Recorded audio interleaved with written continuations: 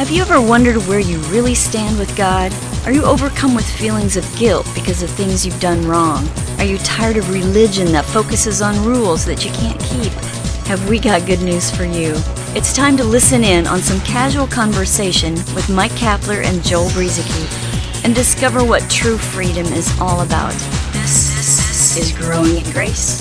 Hey, welcome again, another edition of Growing in Grace. I'm Joel Brieseke.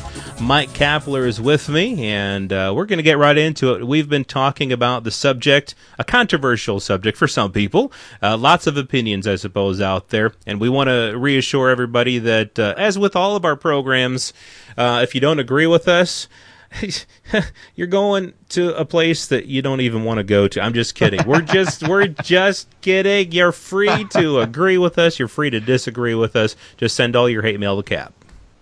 Yeah, well, that's the beauty of grace, is that it's okay to have different opinions. We don't have to hang the phone up on each other. We can have honest disagreements. We don't have all the answers. Nobody does, and that's the beauty of grace. You know, there's a lot of people who have seen churches split over some of the silliest things, and it ought not to be that way between brothers and sisters. So sometimes we see things differently, and that's okay. Yeah, it's all right to do that, and so indeed, that's why we're saying that. Keep in mind that if we're just sharing our thoughts, this is where we're at with this issue of tithing and giving, and truthfully, out of all the things that I've discussed with Christians, this is probably one of the most controversial subjects, as well as 1 John 1:9 and the whole confession of sin things. It's just those two subjects. I mean, there's more, but those two seem to get in the most heated debates.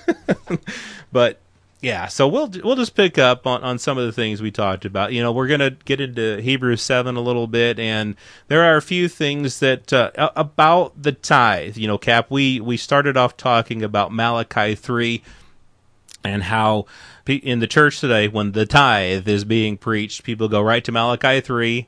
And they say, see, this is what Malachi 3 says, and so if you tithe, this is what's going to. If you don't tithe, you're robbing God, and if you do tithe, this is what will happen. I think you've got that passage open, Cap. Maybe we can get a little bit more into that as we start off.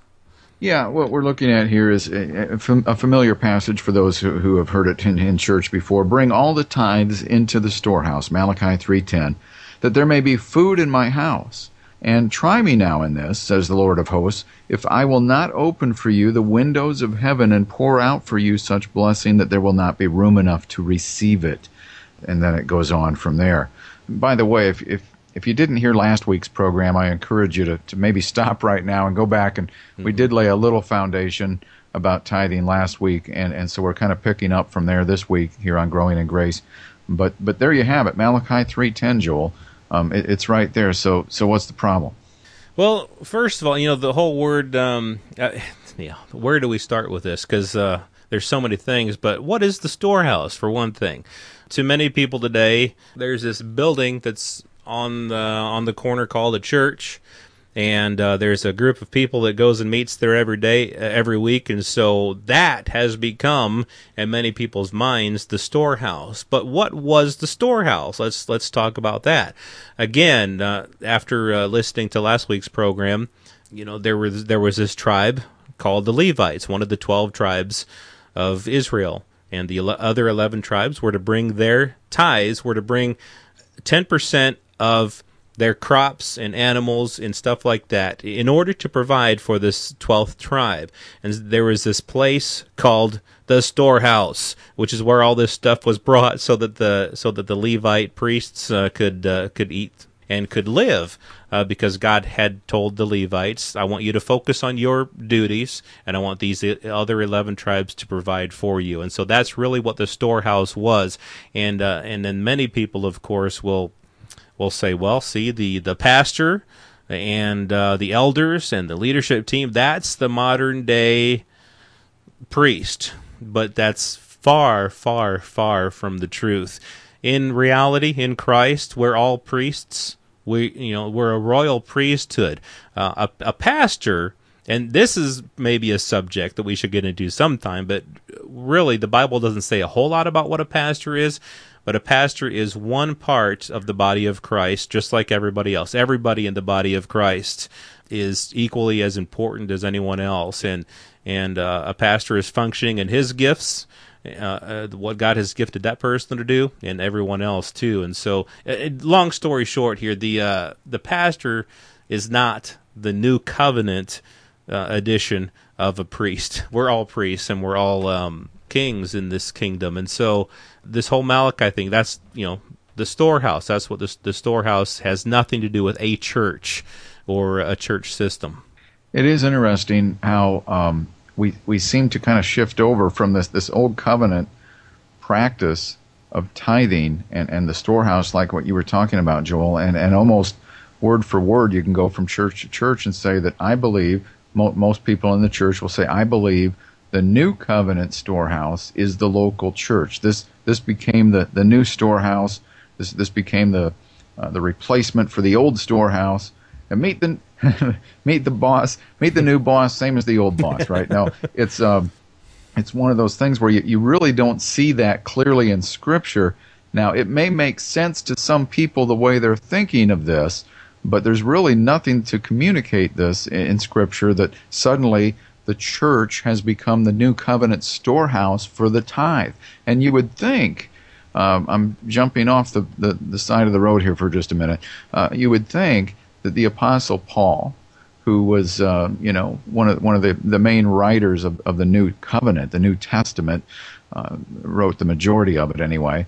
You would think that somewhere along the way, if this was such an important thing, that Paul somehow would have addressed the importance of tithing. And later on, we will talk about some things Paul discussed about giving, under this new covenant and with grace. But he never really brought up the tithe or the new covenant storehouse being the church or any of that sort of thing. Mm-hmm. No, Paul didn't, and some people will say, well, Jesus brought up the tithe, and we'll get into that as well when we get a little bit further into this as well, because Jesus did mention the tithe a couple times. But again, we got to take that in context, just like everything else. But really, if you want to know, again, what we do is we as the church today, we want to get people to give, and so we go to Malachi 3, and we go to Abraham's tithe and all this stuff, and we say, see, it's a principle that we're for the church to follow, the principle of giving 10% of your income. Well, for one thing, the tithe never had anything to do with their income. It had to do with food and things like that. And really, we can't get into all these tithing verses because maybe you've got a concordance or a computer Bible, or go online into one of the Bibles. Just search for the word tithe or tithes or tenth, and you'll find all kinds of scriptures about this. But specifically the tithing laws, you're going to have to go to Deuteronomy, 2 Chronicles, Nehemiah, Malachi.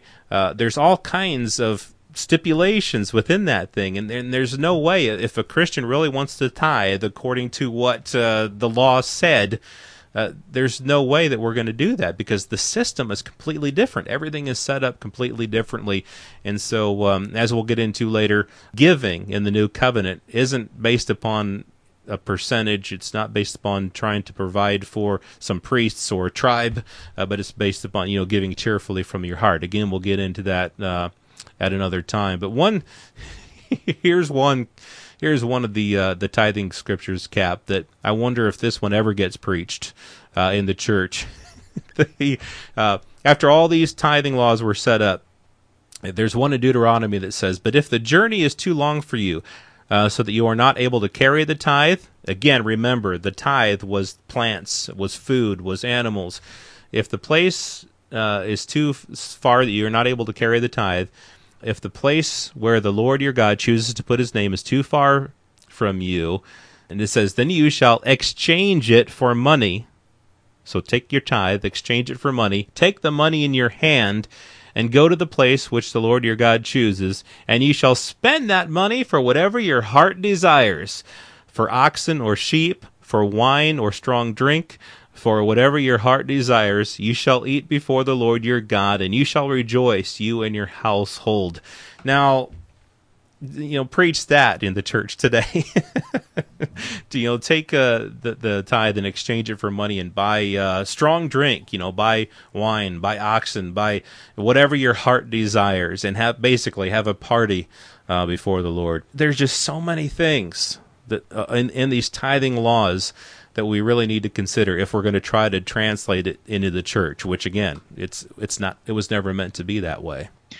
And you can even relate to the Sabbath laws kind of like this, because there are people who think Sunday is the Sabbath, at least in the Christian church, and we shouldn't have stores open and that sort of thing. It's so different from the old covenant that the Jews were under. You can't be under the same set of rules. I mean, it's just not the same thing to say that Sunday is the Sabbath and we shouldn't work, we shouldn't do this, we shouldn't have stores open, we shouldn't have commerce, or whatever it is you're thinking.